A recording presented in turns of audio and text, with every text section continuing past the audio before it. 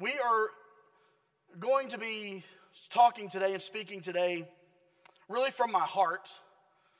And the title of the sermon simply today is The Art of Remembering. 12 stones. The art of remembering. Maybe another word instead of art would be the discipline of remembering. Maybe the reminder to remember. I want to read, our text this morning is from the most popular passage that deals with 12 stones in Scripture.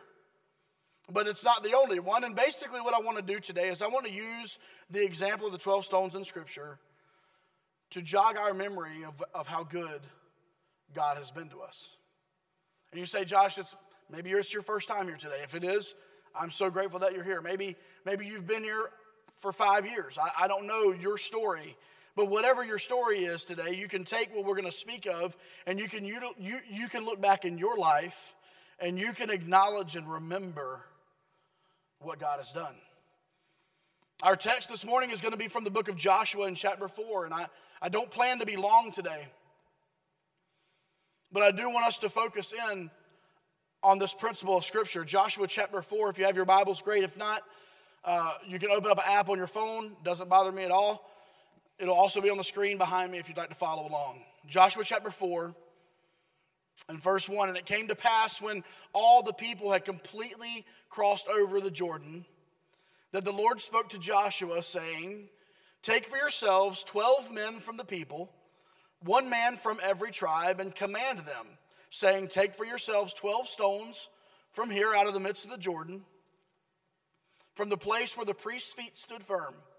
You shall carry them over with you and leave them in the lodging place where you lodge tonight. Then Joshua called the 12 men whom he had appointed from the children of Israel, one man from every tribe.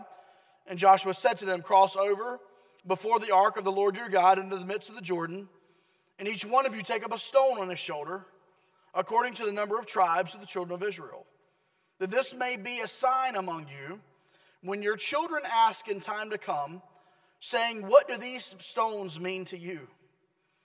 You shall answer them that the waters of the Jordan were cut off before the ark of the covenant of the Lord. When it crossed over the Jordan, the waters of the Jordan were cut off, and these stones shall be for a memorial to the children of Israel forever. And the children of Israel did so, just as Joshua commanded, and took up 12 stones from the midst of the Jordan, as the Lord had spoken to Joshua, according to the number of the tribes of the children of Israel, and carried them over with them to the place where they lodged, and laid them down there. Then Joshua set up 12 stones in the midst of the Jordan, in the place where the feet of the priest who bore the ark of the covenant stood, and they are there to this day. Heavenly Father, speak through your word. We thank you so much for your provision, for your love for us through these years. In Jesus' name we pray. Amen. Amen. You may be familiar with the crossing of the Red Sea led by Moses, a little more popular crossing where the waters were part and the children of Israel crossed over on dry land. If you remember that, coming out of slavery in Egypt, and you had the Passover, and all the children of Israel took off and they were fleeing and they came up to the river. They had the Egyptians coming on one side, the river on the other side, on the other side, and they took across the Red Sea on dry land. And as they crossed and finished on dry land, as they were being pursued by the armies of the Egyptians, the waters went back to normal and drowned them all, and they all died. That's the most popular story. But this is a separate story. This is the second story as Moses passed away, and Moses was not allowed to take the children of Israel, or permitted by God to take the children of Israel into the promised land. You had Joshua come behind Moses and lead his people, and as he's leading them to the promised land, they come upon the Jordan River. They come up upon the Jordan River, and they must cross it, and they have the Ark of the Covenant with them that they cannot lose, they cannot fall. In fact, they cannot touch. A man touched the Ark of the Covenant in the Old Testament, and he died. And so God once again parts the waters. They cross on dry land. And then Joshua says, the Lord told me to take 12 stones and to place them here in this location. so that we would remember. So that we would remember, and not just that we would remember, but so that our children would remember. And so that our grandchildren would remember. And so that one day in 2022, as we open up God's Word here in our church, that we would remember.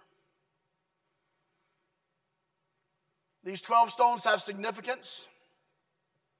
And I want to give you 3 significant points about the 12 stones in Scripture today.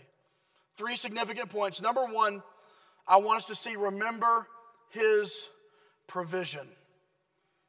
His provision. We just read it, but I want to re-highlight verse 4 of our text in Joshua chapter 4. Then Joshua called the 12 men whom he had appointed from the children of Israel, 1 man from every tribe. Joshua said to them, cross over before the ark of the Lord your God in the midst of the Jordan, and each one of you take up a stone on his shoulder, according to the number of the tribes of the children of Israel. That this may be a sign among you when your children ask in time to come, saying, what do these stones mean to you? Then you shall answer them that the waters of the Jordan were cut off before the ark of the covenant of the Lord. When it crossed over the Jordan, the waters of the Jordan were cut off. And these stones shall be a memorial to the children of Israel forever. You see, Joshua wanted the people to remember that God always came through. That God always provided. That God always made a way, even when there seemed to be no way. He wanted the children of Israel to remember God's provision. Joshua wanted the people that followed him, the children of Israel, the millions of people that were following him at the time, to remember God's provision. And may I say this morning as I apply this, and if you'll give me a little bit of liberty with the text for this sermon, as I apply this today very directly, there's never been a need that God has not provided for you, ever. There's never been a need that God has not provided for this church. He's never failed us. He's always provided. He provided this beautiful room and campus that you're sitting in and that you're partaking in today to help us reach more families with the gospel. He has provided for this church and provided some of you the space that you needed in order to process and heal from some previous church hurt. He's provided that today. He's provided some of you the beautiful truth that Jesus saves. Some of you have literally come to faith in Christ as a result of this church. He has provided salvation. He has provided for some of you the friends and the connectivity that you so desperately needed, maybe in a very important part of your life. He has given you friends. He's connected you with people that you have so desperately needed. He has provided. He is the provider. He has provided some of you the accountability that comes with a church of our size and as young as we are, that maybe you needed it, but you didn't know you needed it. That accountability He has provided for you. For some, He's provided a connect group or a serve team or a small group of people in some way in this church that has breathed life into your personal relationship with Jesus. All that to say this morning, church, I firmly believe that Jesus has provided for this church. I believe He's provided for families and individuals inside this church. And I, today, as Joshua, and that's my name, as Joshua, I would say that we need this morning to symbolically place 12 stones at this 5-year anniversary. And say, we're going to remember. We're going to remember some of the things that God has done for us. We're going to remember that He is Jehovah Jireh, that He is God our provider. And remember this morning. I'm not opening this up today for testimonies, but if I did, some of you this morning could take this microphone and you could give testimony of how God has provided, fill in the blank, through this church over the last 5 years, or however long you've been here. His provision. His provision, and may I say this, that the God who has provided is the God who will continue to provide. We're to remember His provision. But secondly, not simply remembering His provision, but secondly, remembering His power this morning. Remembering His power. We're going to be in 1 Kings chapter 18 here in just a second. But this chapter tells the incredible story of Elijah. You remember that name? The prophets of Baal. The false prophets of the day. Those who were anti-God. And this passage, you may not, if you just have like a Sunday school remembrance of this passage, you may not remember the symbolic 12 stones in this passage. But here's the story. You had 450 prophets of Baal saying, Elijah, your God is false. Our fake, or our gods of Baal are real. Our fake gods are real. That's basically what they were saying. But no, our gods of Baal, the gods of humanity, they are real, and Jehovah God is not. And so they came together, they built an altar, and Elijah said, hey, listen, if the gods of Baal are real, call out to him and have him consume this altar with fire. And so they began calling out to the prophets, to the gods of Baal. They would call out to Baal. And he wasn't listening and nothing was happening. So they began yelling and screaming and dancing and nothing happened. They began taking stones and cutting their flesh in an effort to get the attention of the prophets of Baal, the gods of Baal, to come down and to rain fire on that altar, and nothing happened. So Elijah, just kind of being like a boss, man, let's be honest. He says, before I call down the fire from God, could you go grab those buckets of water over there? And would you douse this altar with water? Not once, not twice, not 3 times, but 4 times. Doused the altar with water. But that altar was made up of 12 stones. 12 stones. And in that moment, as God Almighty rained down His power over the dripping wet, soaking wet wood and completely consumed that altar with fire, that wet altar with fire. It was symbolic not only of the 12 stones, but as the 12 stones relate to the power of God. Can we read it real quick? Look at 1 Kings chapter 18. It's on the screen in verse 36. And it came to pass at the time of the offering of the evening sacrifice that Elijah the prophet came near and said, Lord God of Abraham, Isaac, and Israel, let it be known this day that you are God in Israel, and I am your servant, and that I have done all these things at your word. Hear me, O Lord, hear me, that this people may know that you are the Lord God, and that you have turned their hearts back to you again. Then the fire of the Lord fell and consumed the burnt sacrifice and the wood and the stones and the dust, and it licked up the water. I love that. It licked up the water that was in the trench. Now when all the people saw it, they fell on their faces, and they said, the Lord, He is God. The Lord, He is God. The mighty power of God displayed on those 12 stones. The power of God.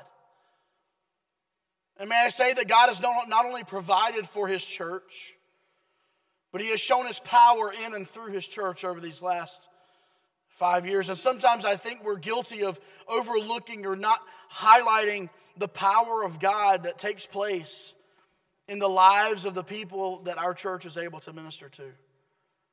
Every person who has believed on the name of Jesus as a result of this church has experienced the power of God in a mighty way in his or her life. Every person this morning that has been baptized here at this church has experienced God's power in a very real way in their lives. Every person who has come to this church, who has fought and battled and is overcoming addiction, has experienced His power here at this church. Every person who has seen their marriage strengthened at this church over these last 5 years has experienced His power in their lives. I've literally sat in my office with a member of our church and prayed for something specific to happen in their life. Got up from praying with that person and walked down this hallway to see this person out the door. And by the time that person walked from my office out the door to their car, they turned around and said, they were bawling, and they said, God just answered the exact prayer we prayed 45 seconds ago in your office. I've seen that. I've witnessed that. And sometimes I think if we're not careful, we kind of brush off the powerful things that God does. Because he doesn't come and, split the Eno River, so we can cross over to the other side. He doesn't come and, split Jordan Lake so that you can get over to the other side easier. He doesn't do those types of maybe things that are super obvious. I think sometimes we are guilty of not giving him glory and credit for what he has done. I've seen sick people healed in this church, and that's his power. I've seen Carson roll in on a wheelchair, and I've seen Carson roll in on her feet in 5 years. Right, Carson? I've seen the people that were bound in sin set free because of the grace of Jesus. I've seen people that are in the chains of addiction break those chains through the power of Jesus. And this morning, I challenge us today, not just to remember that God provides, but that God has been very powerful. He's been very powerful in your life, in my life, in the life of our church as a whole. And we should, this morning, we should remember. We should remember.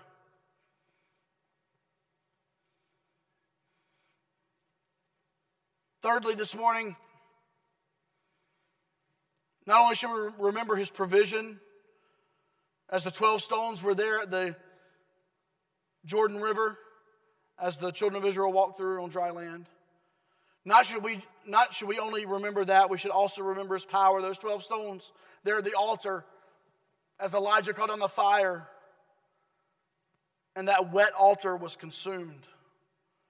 We should remember his power. But thirdly, we should remember his people. His people. Exodus 28, we'll read the text first and I'll explain it. Exodus chapter 28, verse 15 says, you shall make the breastplate of judgment. Artistically woven according to the workmanship of the ephod, you shall make it of gold, blue, purple, and scarlet thread. And fine woven linen you shall make it. It shall be doubled into a square. A span shall be its length, and a span shall be its width. And you shall put settings of stones in it, 4 rows of stones, that I might mess up their names. That's not in there, but I'm just telling you. The first row shall be a sardius, a topaz, and an emerald. This shall be the first row. And the second row shall be a turquoise, a sapphire, and a diamond. The third row, help me with that one. Jacinth, is that right? All right, cool. So exactly the way it's said. All right, cool. Jacinth, an agate, that's Spanish, right? Let's go to agate there, right? That sounds better. And an amethyst. And the fourth row, a beryl, I'm assuming, an onyx and a jasper. They shall be set in gold settings, and the stones shall have the names of the sons of Israel. 12 according to their names, like the engravings of a signet, each one with his own name. And they shall be according to the 12 tribes. Now these stones were a little smaller than the stones at the river. They were a little smaller than the stones at the altar. But Moses here, in the context of this story, God gave Moses instruction on the way the priestly garments should be constructed. Aaron being the priest, the Levites. And this garment would include 12 precious stones. And those stones represented the names of the tribes of Israel. But it wasn't just a generic representation. God said, I want each of their names written out beside each of the stones. We have some values here at our church we call family values. And I equally pray that we are always working toward or getting better at all of them. But one of them that I pray that God has let us be His church in is names are better than numbers. Names are better than numbers. And I'm bad at names, okay? Some of you have come to church here a few times, and it's taken me a little bit. If I ever don't use your name, it's probably because I'm like blanking on it. Anyway. And I try my best. There are techniques. When you first hear someone's name, if you will use it back in a sentence in response to them, it helps you remember names. But one of the goals in our church is that no matter how God blesses us numerically, that you never feel like a number. That you never feel like one tiny speck in a really large ocean.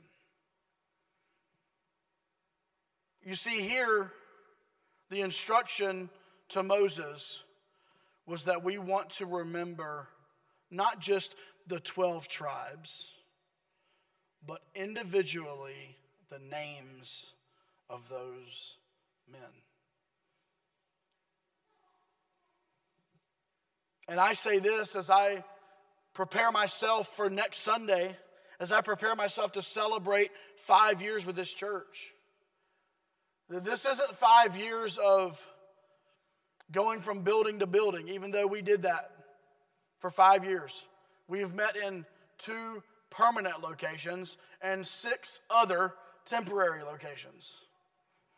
And we are alive and breathing. It's not about that. It's not about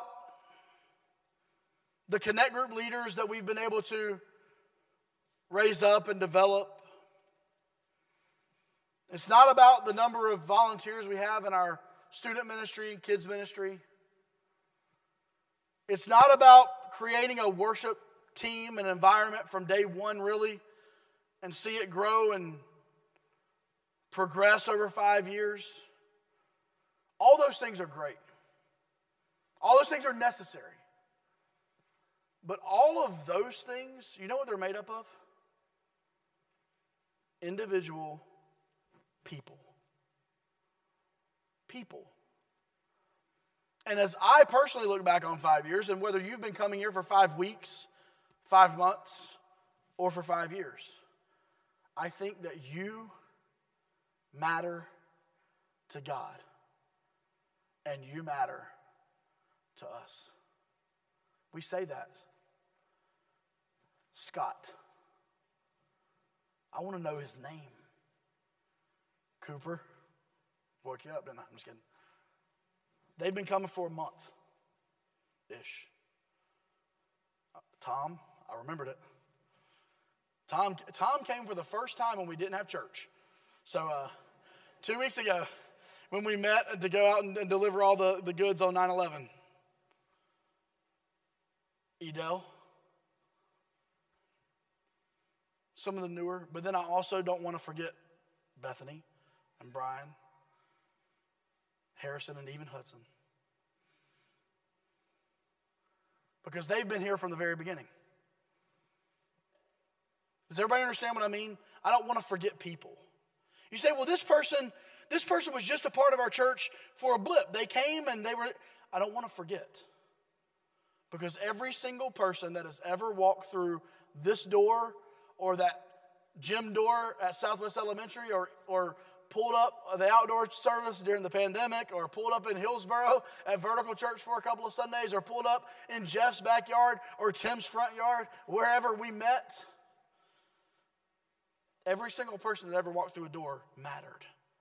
And whatever they were going through in that moment of their life, in that season of their life, it mattered.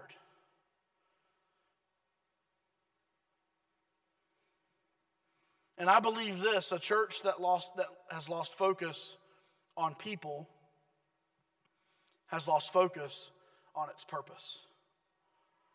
Listen to the statement. A church that has lost focus on people has lost focus on its purpose. People are the purpose. People are the purpose. And that is why we say, not often enough, you matter to God, you matter to us. Because you individually matter to God. He knows you better than anyone could ever know you. He knows you better than you know yourself. He can number the hairs on your head. For some of you, easier than others. CT's got an easy job with you, man. Good to go. 0. No.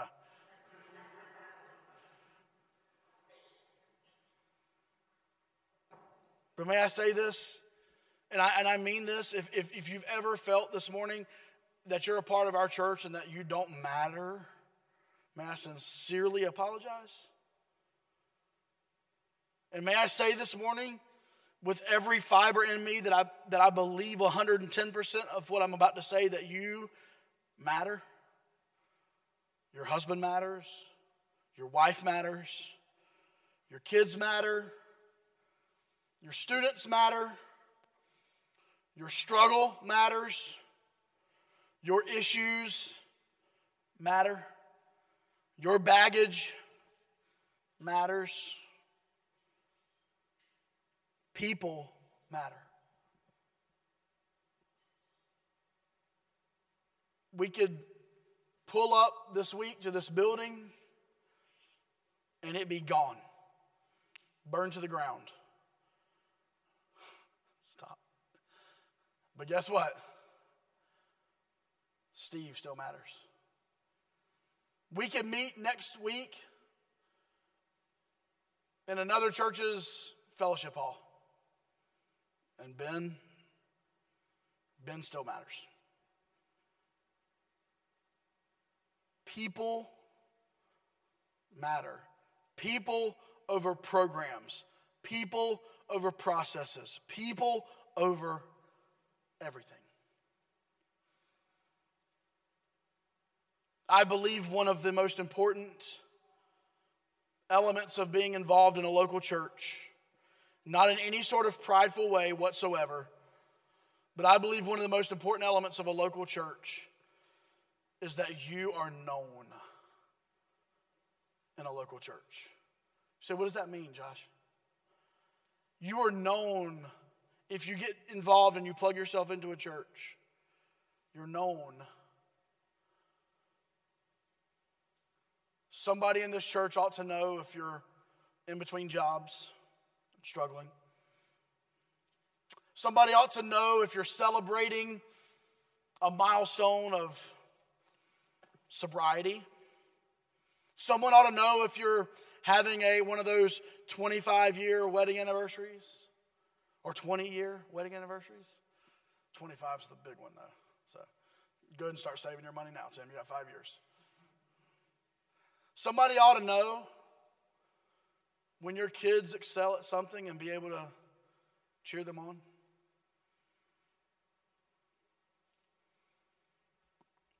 I didn't have it in my notes. In fact, I've already closed them. But as an illustration of people, because they weren't able to make it today. About 18 months ago,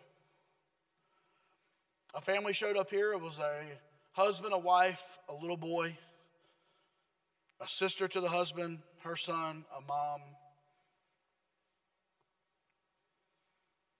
He worked at Lowe's, and a family in our church at the time invited him to church. They came. I was able to baptize the sister and her son. The husband was able to solidify his relationship with Jesus. He was a believer, but he had so many doubts and so many struggles, and we were able to solidify his faith in Christ. And last Sunday, that 34-year-old man lost his life. People. I knew him as Bud. Other people know him as Todd or Will. He had a lot of names. 34 years old, his son will be turning 2 next month. Tomorrow night, our church is going to be able to host our first funeral on our 5-year anniversary. We've never hosted a funeral in the life of our church. But I think about that. I think about a hurting family. Honestly, I think about a family who some churches might have, can I be honest, some churches may have not like ignored, obviously, but just allowed to do their thing and take their hands off. And they haven't been in 3 or 4 months. Their story is crazy. But one of those people got his faith secured in Jesus here. And you say, is God powerful enough to make sure that happened elsewhere? Absolutely.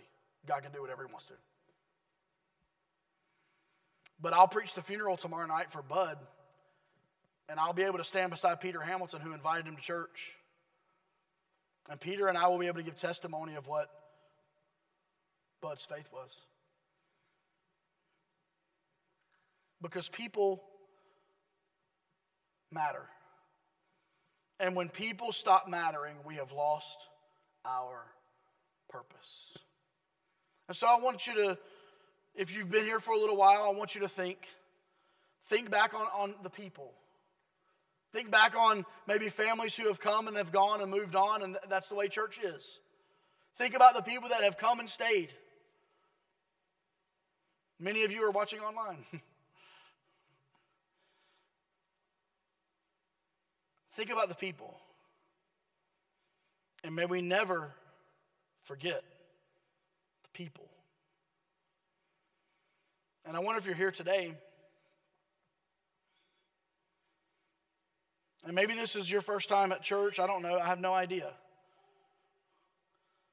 But I want you to know this, that people matter here at this church for one main reason. It's because people matter to God. And God created you. We believe God, the creator. And God created you uniquely. And God wants a relationship with you. But that relationship has been splintered and divided and torn apart by sin. Sin is a harsh reality in our world. In fact, Romans chapter 5 teaches us that because of the sins of our fathers and our fathers and our fathers and our fathers and our fathers, I mean, I like to point out, originally it was the mother. I'm just kidding. But the sins of our fathers and mothers, that we were born with this nature to sin. I ask every parent in this room, did you have to teach your 2-year-old to disobey? Absolutely not. Your 2-year-old was a professional disobeyer. You have to teach your kids to do right. Because left to ourselves, we will do wrong by default. In fact, if we don't do anything, the Bible says to him who knows to do good and does not do it, to him it is sin. And so we are born into this sin-cursed world with a nature to naturally sin. And that's a problem because God created us and God is holy and he's without sin. In fact, he cannot even look upon sin. And that's a problem. I'm a sinner and God can't look on sin. That's a big problem.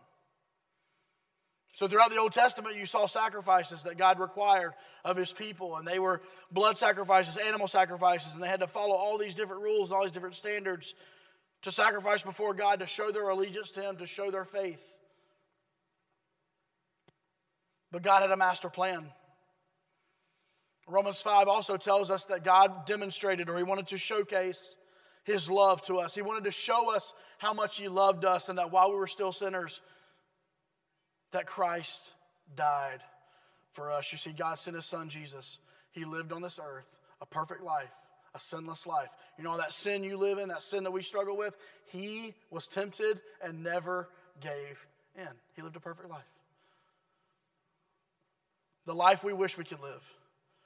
He died on the cross. He didn't die just so we could have a symbol to put up here, even though I love the beautiful cross that we have in this building.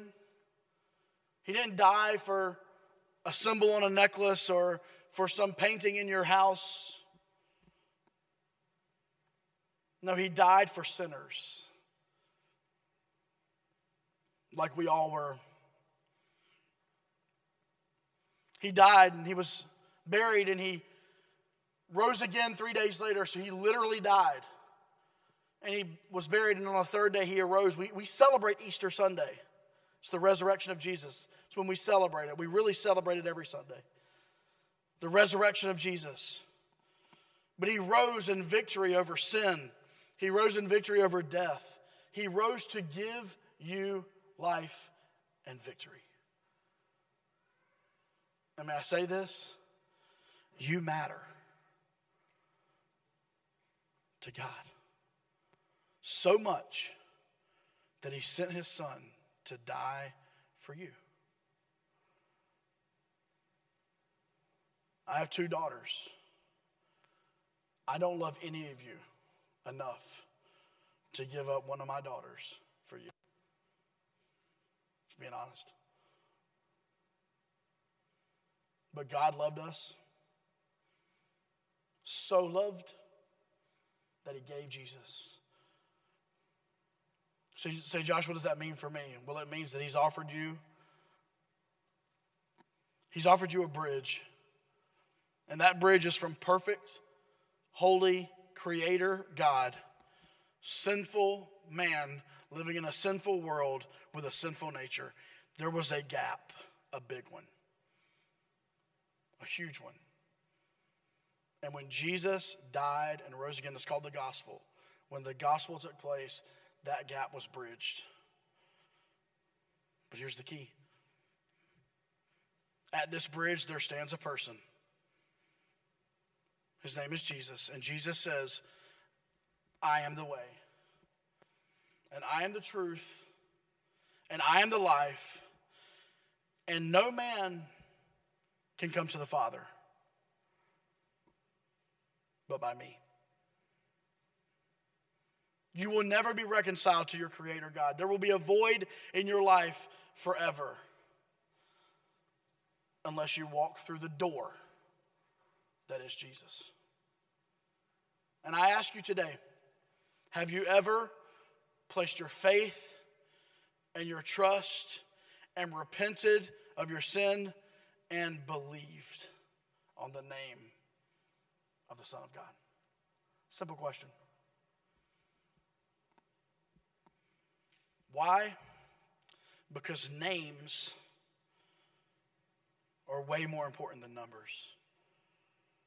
Because your individual soul carries so much more value than any program we could put in place, than any party we could plan, than any 5-year celebration next Sunday.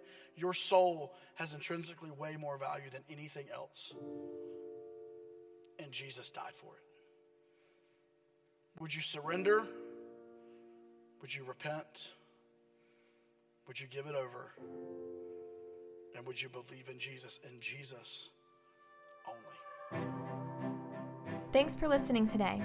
If you're listening for the first time, we would love to hear from you. Maybe you have a question about the gospel of Jesus.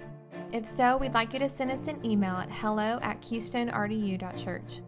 If you're a regular listener to our podcast and you would like to donate to the media and outreach ministries at Keystone, your gift would allow us to do more in an effective way to get the gospel out.